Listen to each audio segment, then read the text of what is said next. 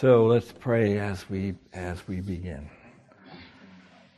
Father, we thank you for every opportunity just to have fellowship with your people and with one another, even in the middle of a week, Lord. So remind us of you and your presence, Lord, as we study the trial of your Son. Help us understand it. Help us deepen in our convictions of the truth of it. Help us realize He's going through this to redeem us and make our redemption possible. So we thank you for all those things, Lord. Equip us to defend your truth, your word, and the glories of your Son. Teach us to be able to do this with both faithfulness and grace, and not compromise.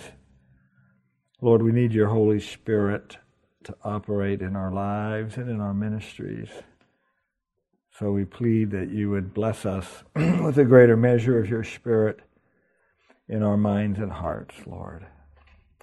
We commit ourselves to you. We pray in Jesus' name. Amen. Amen. Pick up 3 new pages there, and we're going to be on page 213 tonight.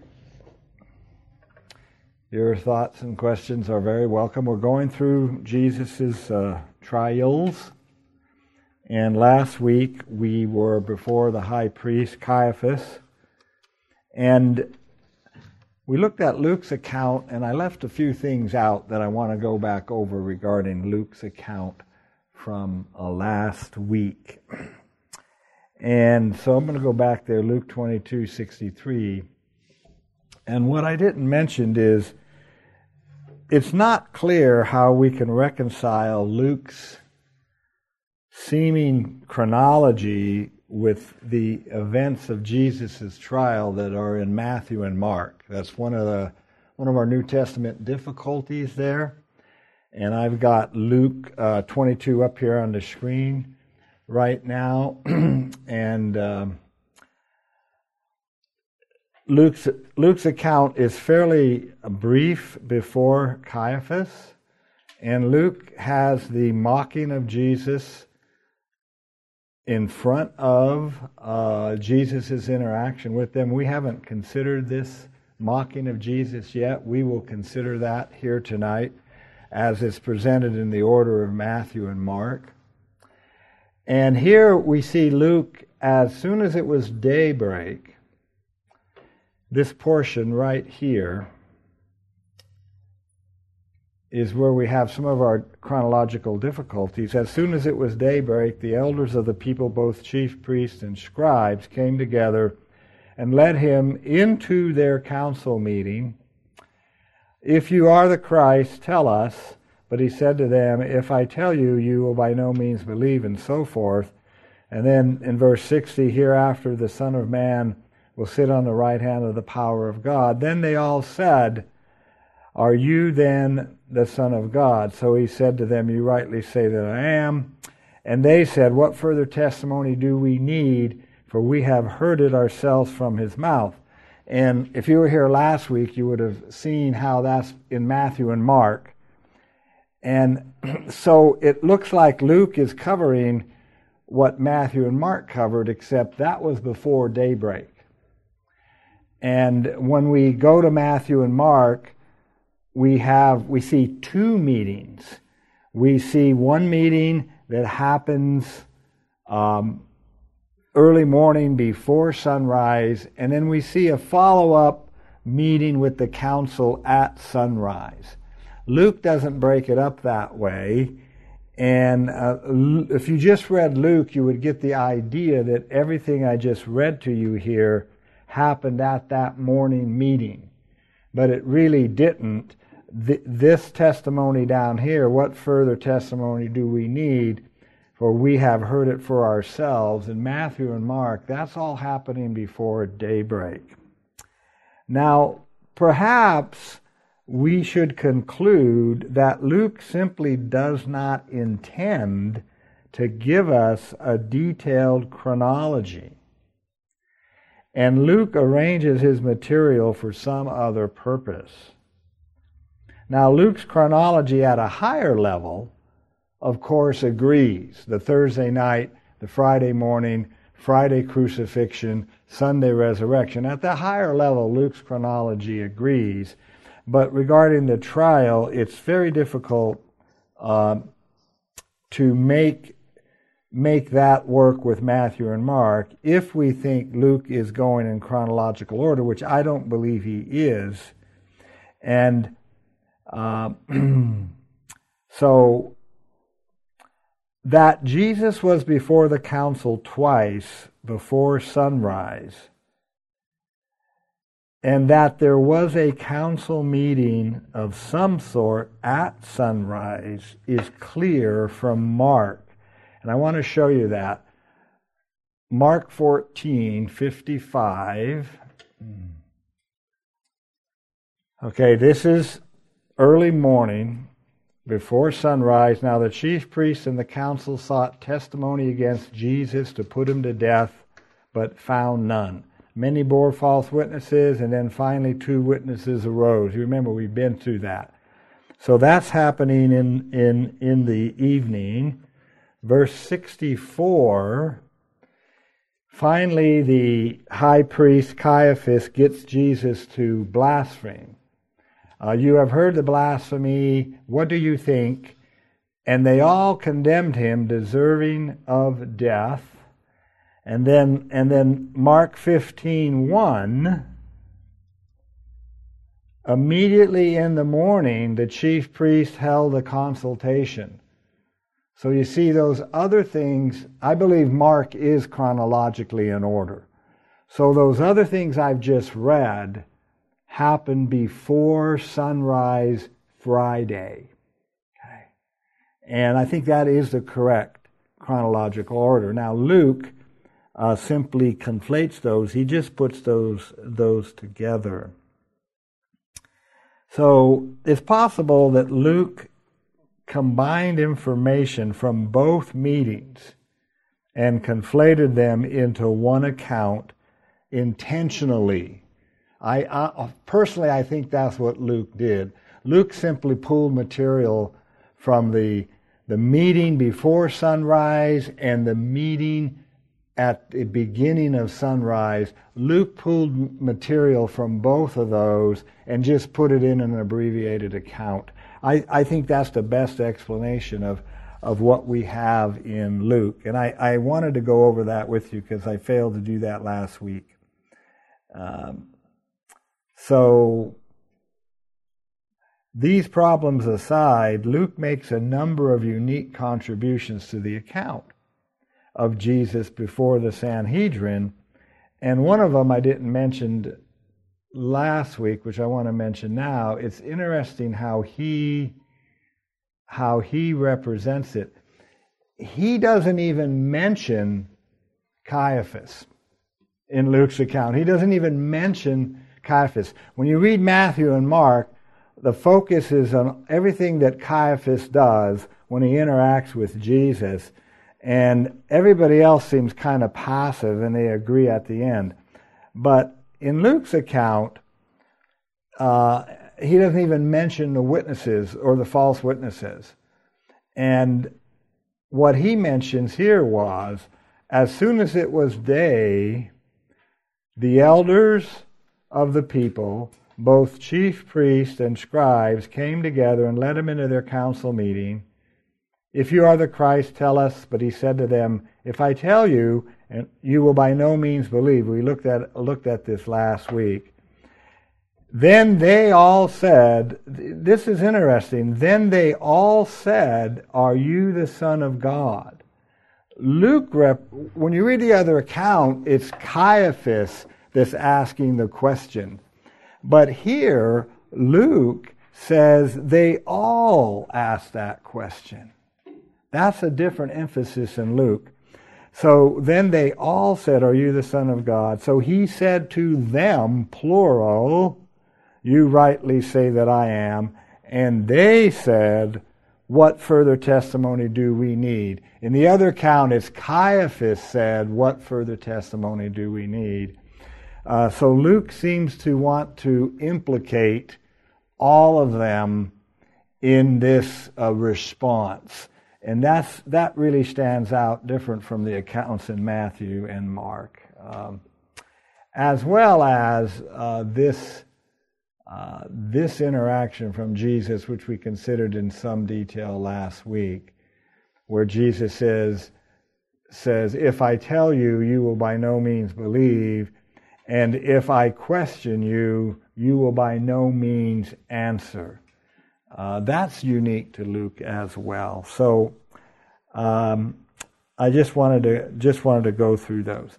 Any thoughts or questions about that? It'll be a little simpler, more here in order in a moment. Okay, so flip on over to 214, page 214, and we're going to pick this up in Matthew 26:66. And I'll slow down a little bit. So we're back before sunrise. Let's get lined up. We're back before sunrise, and we're at the end of the meeting with the Sanhedrin that was led by Caiaphas, the high priest. And it's him who is speaking in Matthew's account in verse 66. What do you think? Let's back up to 65, give a little more context. What further need do we have of witnesses? Look, now you have heard his blasphemy. What do you think? They answered and said, he is deserving of death. So this is before sunrise. We're at the conclusion of the first appearance before the Sanhedrin. And it's at that point that they begin to physically abuse and mock Jesus. So in verse 67, then they spat in his face and beat him, and others struck him with the palms of their hands, saying, prophesy to us, Christ, who is the one who struck you?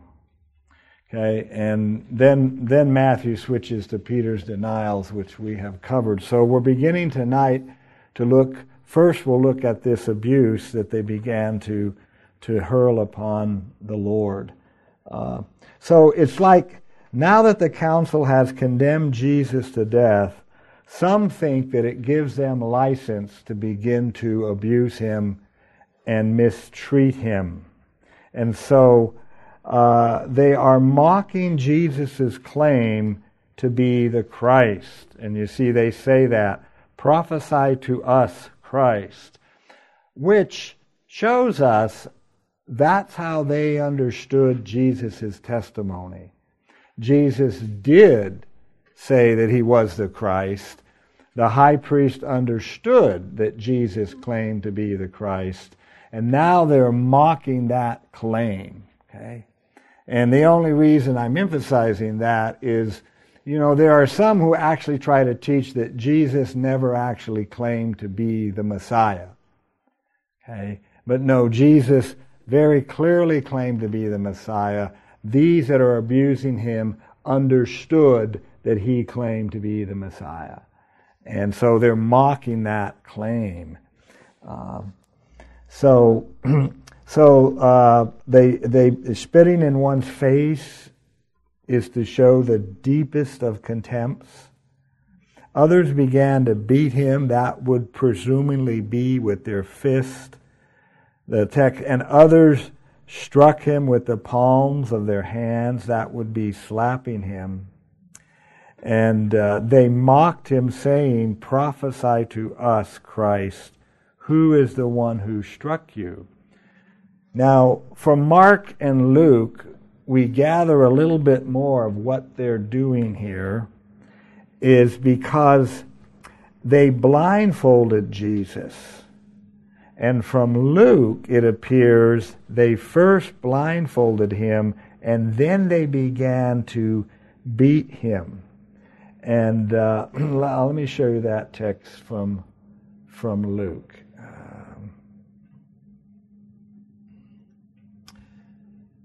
Okay. And the men who held Jesus mocked him and beat him. And having blindfolded him, okay, they struck him on the face and asked him, saying, "Prophesy to us." Okay, so it's like they blindfolded him first, and then they began to strike him on the face and ask him, who struck you?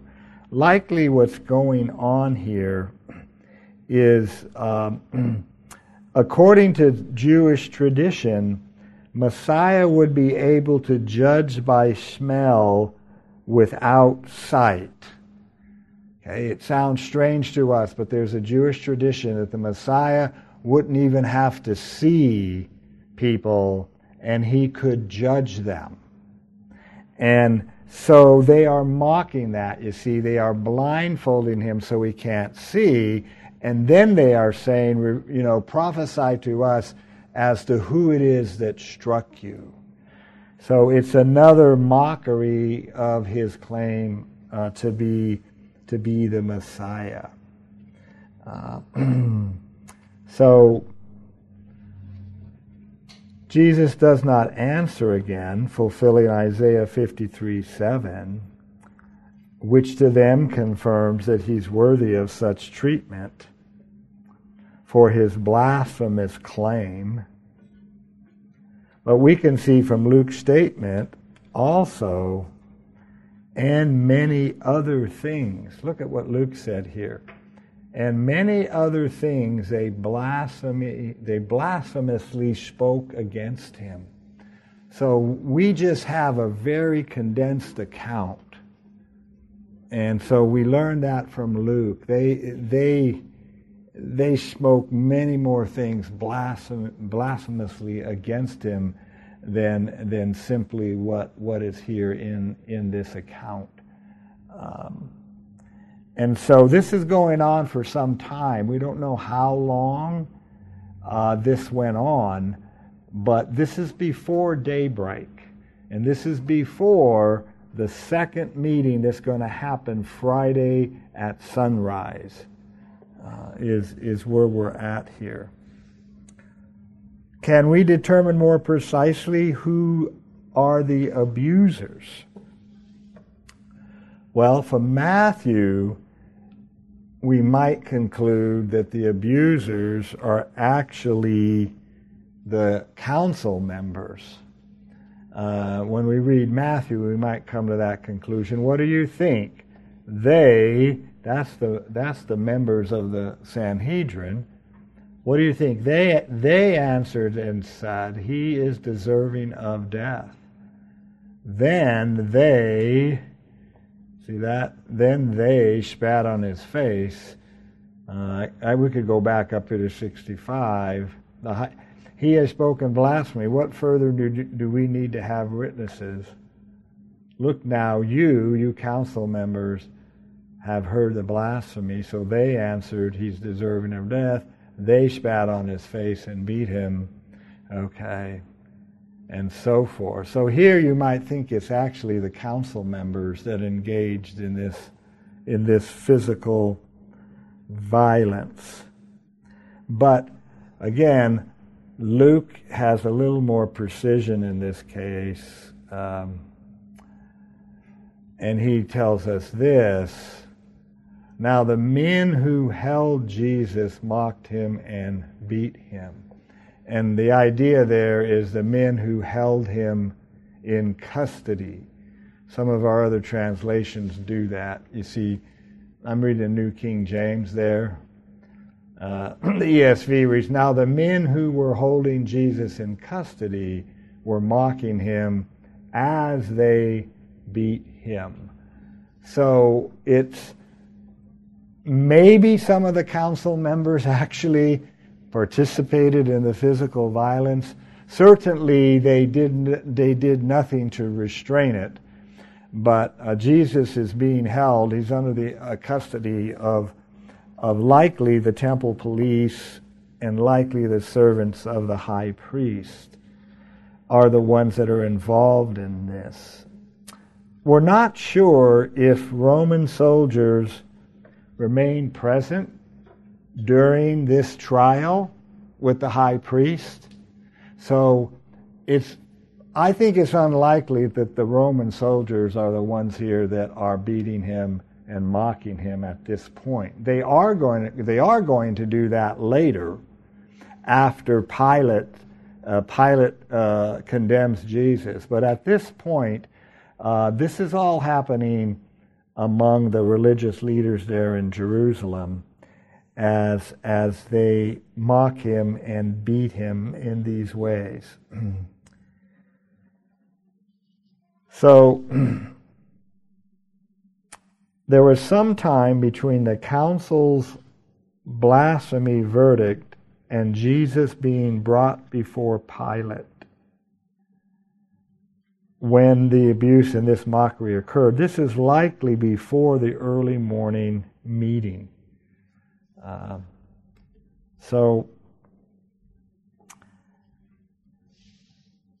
Let's now go back to the next meeting with the Sanhedrin, which is early morning Friday.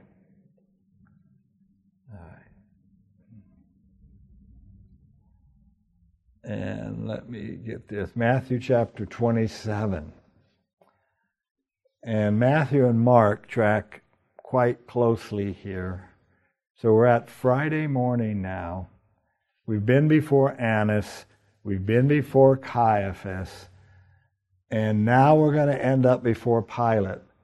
But before we end up before Pilate, Matthew is going to switch the camera to Judas before he gives us the account before Pilate. When morning came, I jumped ahead. When morning came, all the chief priests and the elders of the people plotted against Jesus to put him to death. So here's this other meeting of the Sanhedrin. It's in the morning now. And Friday morning, Mark uses the term, they held a consultation. And that's in Mark 15, verse 1. Immediately in the morning, the chief priests held a consultation. That word's important. That's a clue as to what this meeting is about. This is not the completion of the trial. The trial is completed, and they already issued the verdict. The purpose of this meeting, they're having a consultation, and you notice that Matthew said they were plotting. Matthew uses the word that they plotted against Jesus to put him to death. And likely what's going on here is they are now planning their strategy that they're going to use when they take Jesus before Pilate to get a conviction out of Pilate. So they're strategizing at this point as they're ready to bring him to Pilate. Okay, and so both Matthew and Mark say that. And when they had bound him, they led him away and delivered him to Pontius Pilate, the governor.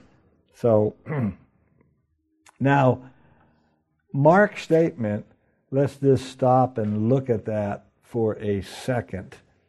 It's quite significant. He doesn't leave anybody out. Immediately, good evening, welcome. Thank you. So, Mark's statement doesn't leave anybody out. The list he has. In the morning, the chief priest held a consultation. So we got the chief priest with the elders and the scribes and the whole council. Right? All the religious leaders or those of repute are all involved, and I don't think that's an accident in Mark's part. I think he wants to show that they were all culpable for the rejection of the Messiah, and he's brought them together. They're all listed there. And they bound Jesus and led him and delivered him to Pilate. So, so Matthew switches the camera back, doesn't he, to Judas in Matthew 27, verse 3. So they're bringing Jesus to Pilate, and then Matthew switches back to what's happening with Judas. Then Judas, his betrayer, seeing that he had been condemned, was remorseful and brought back the 30 pieces of silver to the chief priests and the elders, saying, I have sinned by betraying innocent blood. And they said, what is that to us? You see to it. Then he threw down the pieces of silver in the temple and departed, and went and hanged himself. But the chief priests took the silver pieces and said, it is not lawful to put them into the treasury, because they are the price of blood. And they consulted together and bought with them the potter's field to bury strangers in. Therefore, that field has been called the field of blood to this day. Then was fulfilled what was spoken by the prophet Jeremiah, saying, and they took the 30 pieces of silver, the value of him who was pierced, whom they of the children of Israel pierced, and gave them for the potter's field, as the Lord directed me. So, probably the rest of our time tonight may be spent on this passage and relating to the end of Judas. We'll see how far we get. There's a few challenges in here, which we'll see in a bit. So, get the scene. Judas has been hanging around. Okay? The last time we saw Judas, he has been hanging around, and if Matthew has put these things in chronological order, which it appears likely that he really has, when Jesus is led away to be tried by Pilate, Judas begins to regret what he has done. Now, he's been hanging around and observing what's been taking place. Now, he cannot be surprised at the outcome of the Sanhedrin trial, because he's known for a long time that the Jews have desired to kill him. So he can't be surprised at the outcome. And he delivered them over to him. Now, let me see. Back up here in my notes. The last time we saw Judas was 8 or 9 hours earlier in the garden at the time of the arrest. That was 8 or 9 hours earlier. That was late Thursday night. We are now early Friday morning on the chronology here. So Judas has hung around, and he probably observed the outcome of the Sanhedrin trial and all of this, and he observed this early morning meeting when they plotted against Jesus, and he knew they were ready to haul him off to Pilate.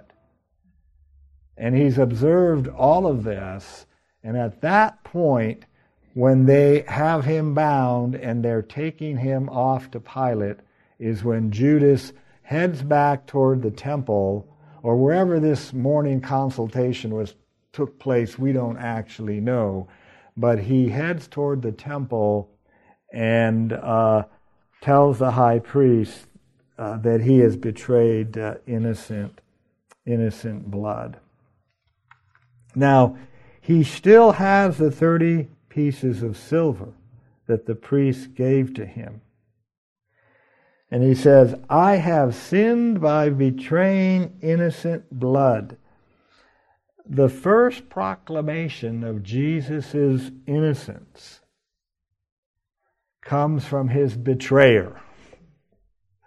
We're going to see Jesus proclaimed as innocent multiple times through this process. And the first time Jesus' innocence is proclaimed is actually by Judas himself. Okay? I don't know, but I think that's significant. The one who betrayed him becomes the first one to proclaim his innocence. And of course, Judas knew that to be the case. Now, the response of the chief priest is highly calloused. And they said, what is that to us? You see to it. Or you take care of it, or you handle it. It's not their problem if Judas has betrayed innocent blood. It's Judas's problem. Now, didn't they pay Judas? Didn't they pay Judas? Yep. Wouldn't that make them also culpable or complicit? I can talk No, loud. because there are more people that have this class from the video than are here. Oh, okay. Okay. I was just wondering, does anybody know why Judas betrayed him? Was it for the money? Hold that question. Oh. Just hold it a little bit. Okay. I'll answer that question when we bring up another passage. No, that's a very good question, and we'll get it answered in a bit. I kind of wonder the same thing about Peter. Why did Peter deny Christ? He was afraid. Oh, okay. They were all very afraid. If not only were they going to kill Jesus, but they were going to kill his followers. Oh, okay. Because I don't really see where they where that looked like it happened. So I figured he was afraid, but yeah. I didn't know if it ever said that or not. Okay. Well, one thing, Anita, we do see is prior to the resurrection, one of the other clues is between Jesus' death on Friday and his resurrection on Sunday morning, they are still in Jerusalem, and when we get there, the text says they're in that room and they are keeping the doors locked for fear of the Jews. Okay, so that was not an unreasonable fear if Jesus were actually an insurrectionist. See, had Pilate determined that Jesus was actually trying to lead a rebellion against Roman authority, he would have executed Jesus and all of his followers. Okay? And so we will see in the account is that Pilate comes to the conclusion that Jesus is not a threat. But the disciples don't know all that, of course. So, they were fearful for their lives once Jesus told them no longer to fight, not to fight with the sword. So that's the case with the disciples. But with Judas, we'll see what happened to him here in a moment. So the chief priests there at the temple, they are very callous. What is that to us? You see to it. But they're complicit, of course, is because they gave him the blood money. And the other thing is their silence regarding Jesus' supposed guilt condemns them. they don't tell Judas that Jesus is not innocent and that Jesus is worthy of death. Jesus says, "I've betrayed innocent blood." Why don't they tell him, "You didn't betray innocent blood. He's a blasphemer and worthy of death"? They don't tell him any such thing. Not, at least not in the record, and I'm sure they don't, because they themselves don't believe that.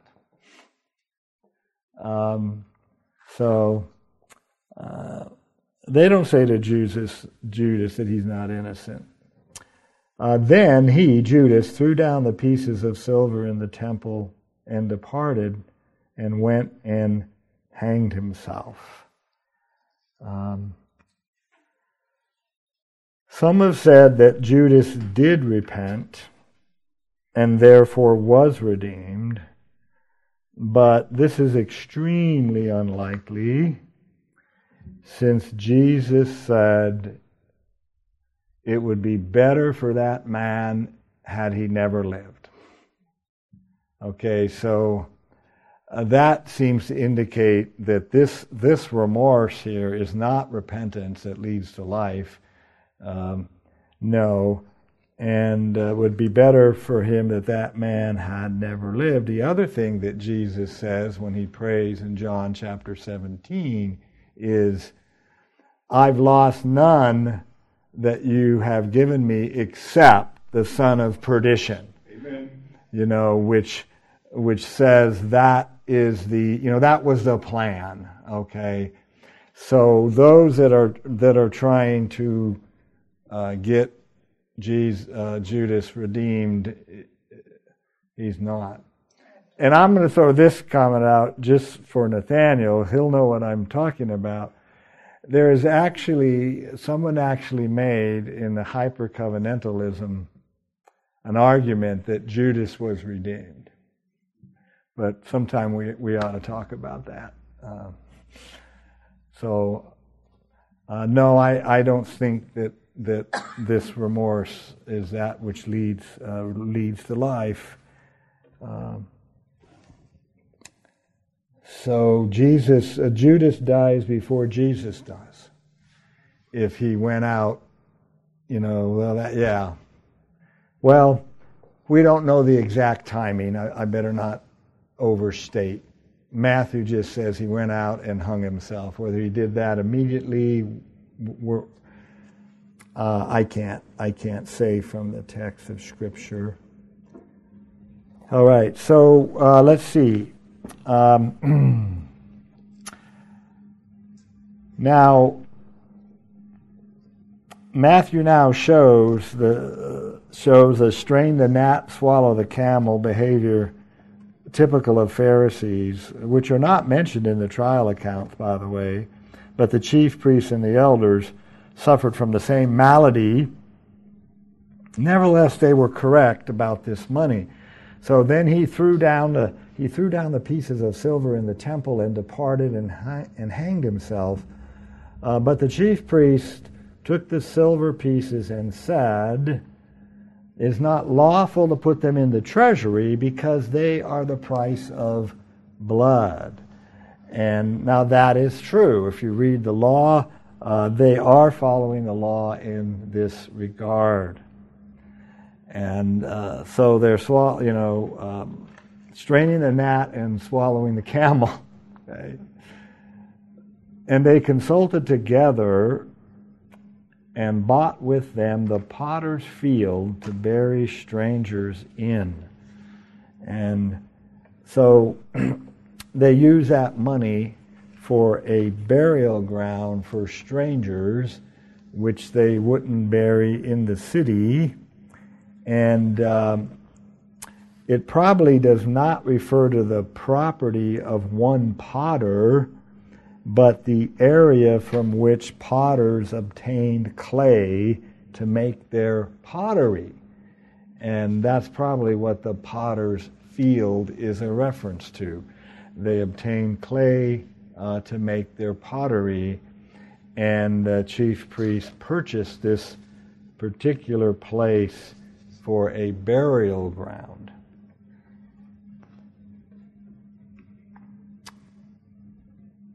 Now, he also says, let's see, because they are the price of blood. Therefore, verse 8, therefore that field has been called the field of blood to this day. That's an interesting reference. So this place is not only the potter's field, but from that point on, it gets the name of the field of blood to this day. So what does this day refer to? This is just a little teaching challenge to you guys. What is that? What's this day refer to? I want to get you to read your Bibles historically. What is that day? What does this day refer to? Don't overthink this one.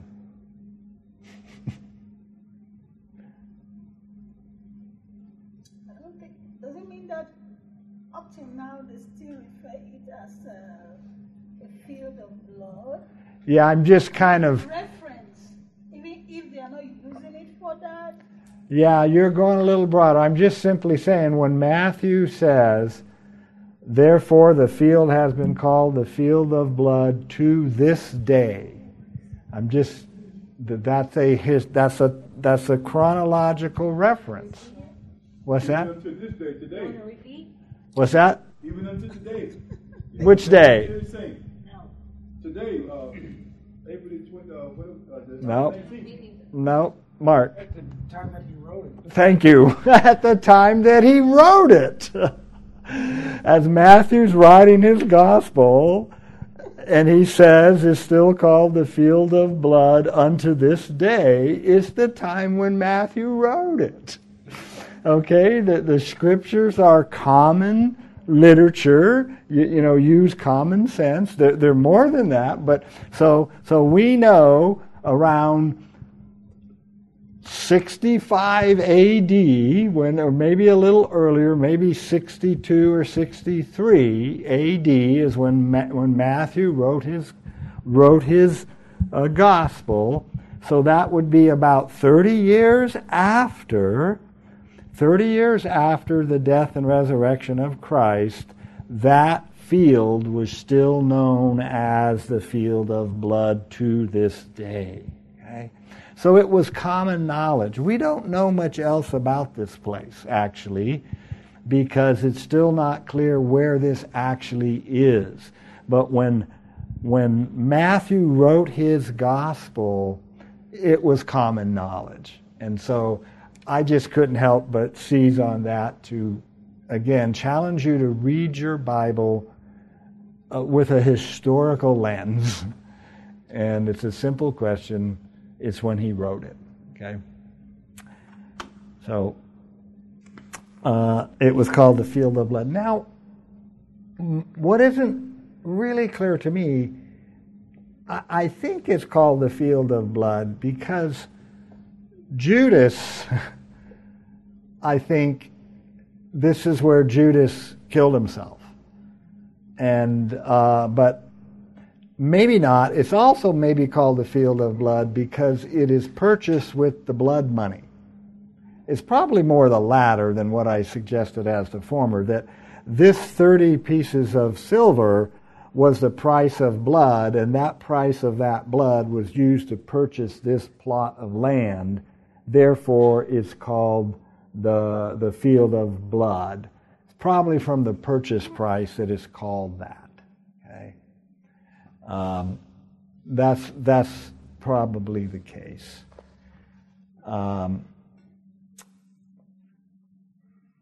Which, there's a lot. That's really a piece of historical evidence that this whole thing, it really is. So Matthew tells us this. Now, that was all the easy part. Okay? The challenging part is Matthew's fulfillment of prophecy in this case. But it is important to Matthew, isn't it, to say that things fulfill the Scripture. Those of you that have been with us through this study, this is one of Matthew's signature emphases, that the Scripture might be fulfilled. And here Matthew does that again. Then was fulfilled what was spoken by Jeremiah the prophet, saying, and they took 30 pieces of silver, the value of him who was priced, whom they of the children of Israel priced, and gave them to the potter's field, gave them for the potter's field, as the Lord directed me. Now, besides Nathaniel, who can tell me the first challenge with this statement? Can any of you tell me the first challenge with this statement? Okay. The first challenge of what statement? This that I just read you there. Then was fulfilled what was spoken by Jeremiah the prophet, saying, and they took 30 pieces of silver, the value of him who was priced, whom that statement. What's the first difficulty we're confronted with that statement? All right. You guys don't know your Old Testaments well enough. Have you? Story, but how do we apply it here? We know the story where Jeremiah was sent to go and buy a cousin's land when the children of Israel went. Oh, yeah. There is a place where Jeremiah was supposed to buy land. Yes. Yeah, the difficulty here is this statement seems, the quote here seems to come out of Zechariah chapter 11. Most of this quote sounds like Zechariah chapter 11, and you can't easily find this quote in the book of Jeremiah. So that is the first challenge. Is Matthew says it's spoken by Jeremiah, but what he quotes, let me show you Zechariah, what he quotes in Zechariah 11, 12, and 13. Then I said to them, if it is agreeable to you, give me my wages, and if not, refrain. So they weighed out my wages, 30 pieces of silver. And the Lord said to me, throw it to the potter, that princely price which they set on me. So I took the 30 pieces of silver and I threw it into the house of the Lord for the potter. Yes. Now that's not Jeremiah. We're quoting out of Zechariah. Okay. So that's one of the first challenges with Matthew's quote there. And of course, like I always say, the skeptics know their Bibles better than Christians do. And Bart Ehrman knows this text. I'm certain that he knows this text and that he probably can quote it. And so, of course, people want to find Matthew in error. You know, that's what they want to do. They want to say Matthew made a mistake. And that's how the unbelievers will use a text like this. So, now, we're not going to spend a whole hour on this, and let me get to the right place here in my notes.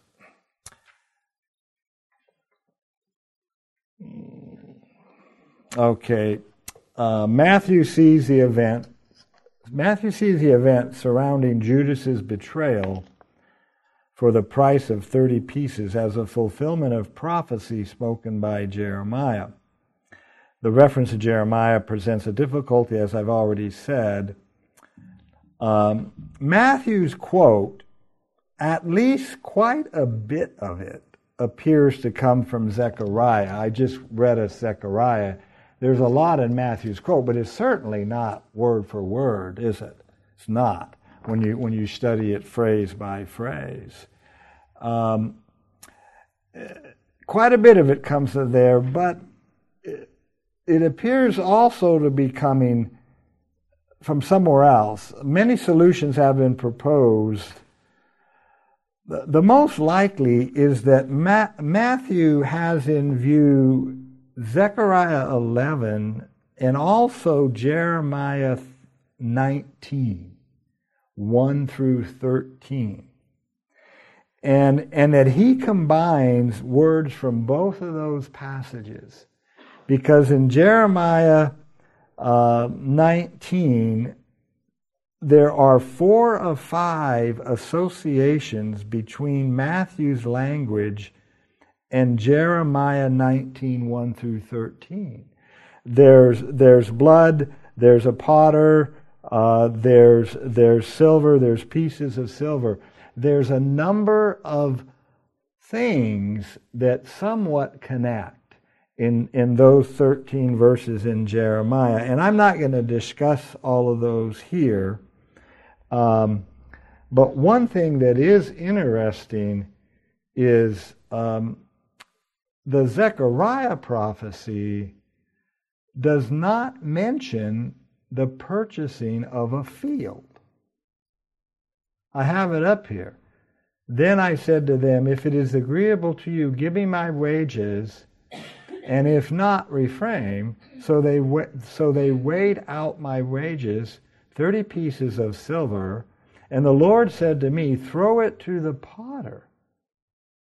But there's no reference to a field in the Zechariah text. But you will find reference to a field in the Jeremiah text. So there's no, let me say this, so far there's been no simple solution regarding this particular tension in our Bibles. And I'm gonna leave it at that, so you're now aware of it, and on your own you could read Matthew and Zechariah and Jeremiah. You can read all 3 of those together and look at the words and the phrases that are there.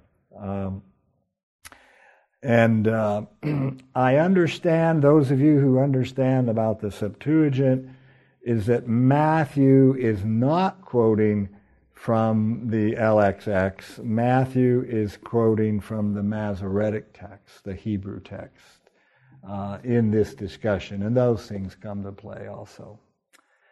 So, all right, are we through with Judas? That would be a good place to end. One other thing about this is there another account of Judas's death in our New Testaments?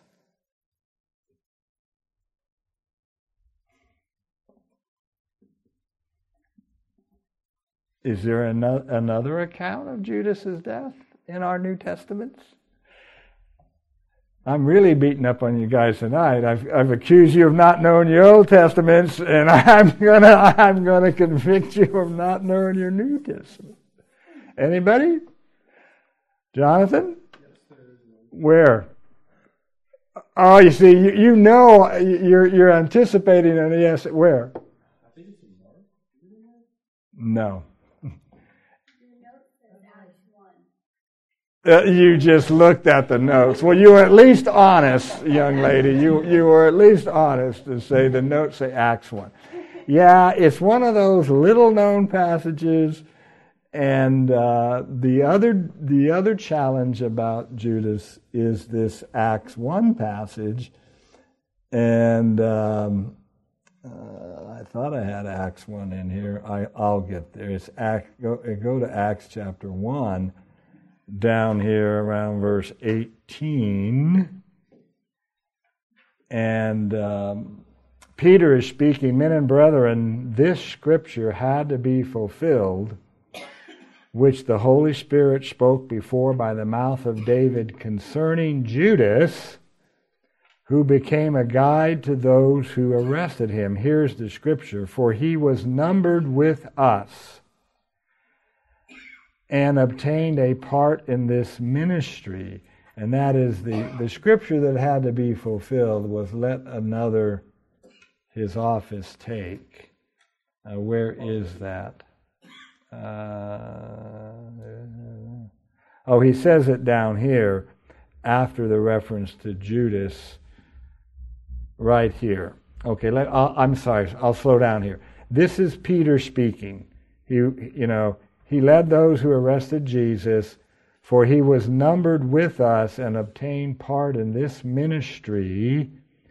And Peter says it down here, for it is written in the book of Psalms, let his dwelling place be desolate, let no one live in it, and let another take his office. Those are Peter's words. Now verses 18 and 19 are the words of the author of the book of Acts. Okay? You see, he interrupts our translations. He interrupts Peter, and our translations show that with a pair in there. Who is the author of the book of Acts, by the way?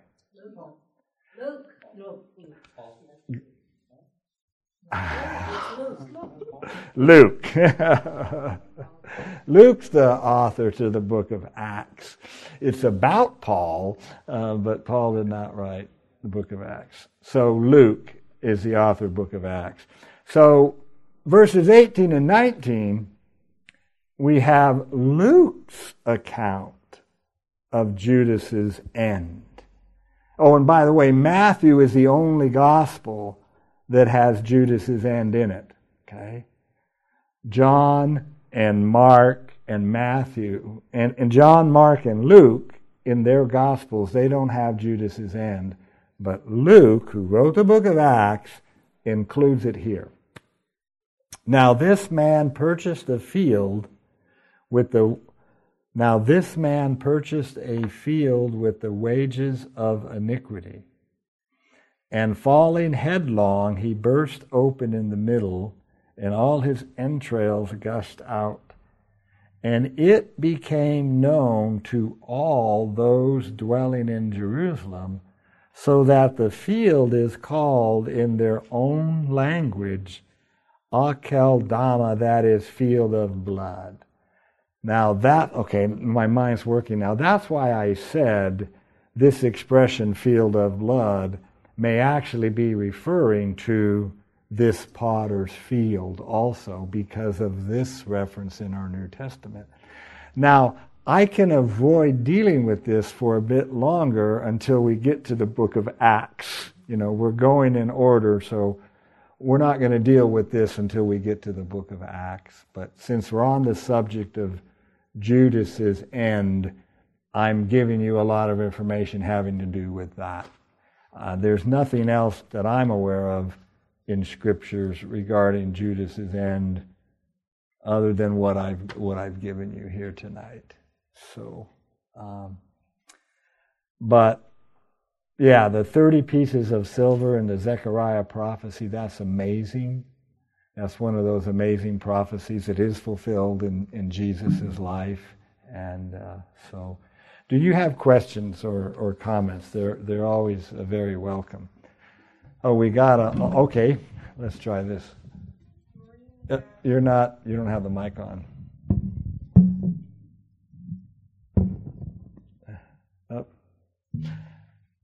Oh well, Rochelle, you can give her the other mic. We didn't test everything out before we started. Doreen asks, can you explain the difference between regret, Judas, and repentance, Peter? Okay. How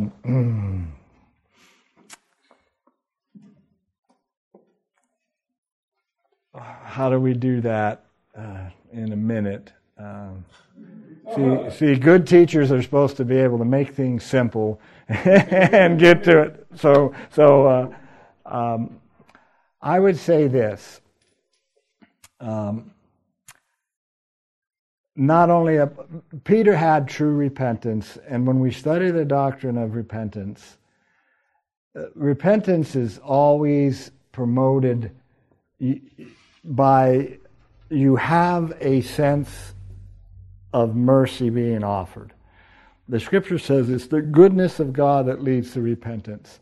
And the only way we can really repent is when we believe there is an offer of mercy. And that's what enables us to approach God and repent, because we hear an offer of mercy from Him. Amen. And I would say that's the difference between Judas and Peter. Somewhere deep down, Peter knows that Yahweh is a God of mercy and that Jesus is a Lord of mercy. And somewhere he has that. And he's wept bitterly. He wept bitterly over what he had done. And he's full of sorrow and that he denied the Lord. And yet he somewhere that he has some sense of an offer of mercy, and that's part of real repentance. The goodness of God leads us to repentance. So that's about the best I can do. Now, Anita, I didn't answer your question because I didn't get to that passage, so I'll answer it this way. Judas likely was disillusioned because Jesus did not become the political king ruler that so many of the Jews wanted the Messiah to be. And we see that often the Jews thought Jesus was going to lead the insurrection that would actually throw off Roman rule. And that's likely what Judas was expecting. And many of the Jews were expecting that. They didn't understand that the Messiah had to come and suffer first. And remember in the Gospel of John, in John chapter 6, after Jesus fed the 5,000, what did the people try to do the next day? What did they do the next day? What? Make him king. The next day after he fed the 5,000, they wanted to get him and do just like an Old Testament king. The people all rallied around him and have him proclaimed the King of Israel. They tried to do that the day after he fed the 5,000 because they're thinking he's going to be a Joshua or a David. A warrior, exactly. He is going to be the warrior that's going to succeed. Wipe the Romans up. That's correct. And so what's happening, the longer that Judas observes Jesus, Jesus never says anything like that. He never encourages that political violence.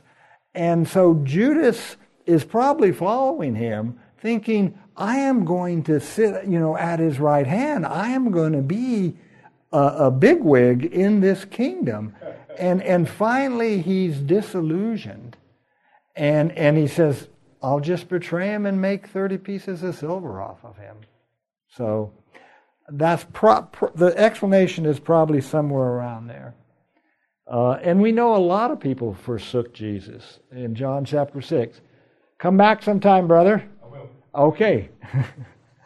A lot of people forsook him after that John chapter 6 incident. Does that help make sense? Yeah.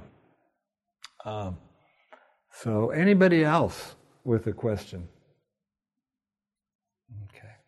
Okay, let's pray. Our Lord, we are thankful that you went through with everything that we're studying, Father, Son, and Holy Spirit, and we're thankful that your word prophesied of this, that these things had to be fulfilled, that your plan was immutable to bring redemption to us, Lord. And We thank you that Peter repented, and we're fearful of seeing Judas's end, Lord. And it grieves us to see you mocked and spit upon, and it reminds us of our disrespect, Lord, of you at times in our own lives where we have greatly disrespected you and made fun of your gospel, which is about you, Lord. Thank you for being a God of mercy. We pray in Jesus' name. Amen.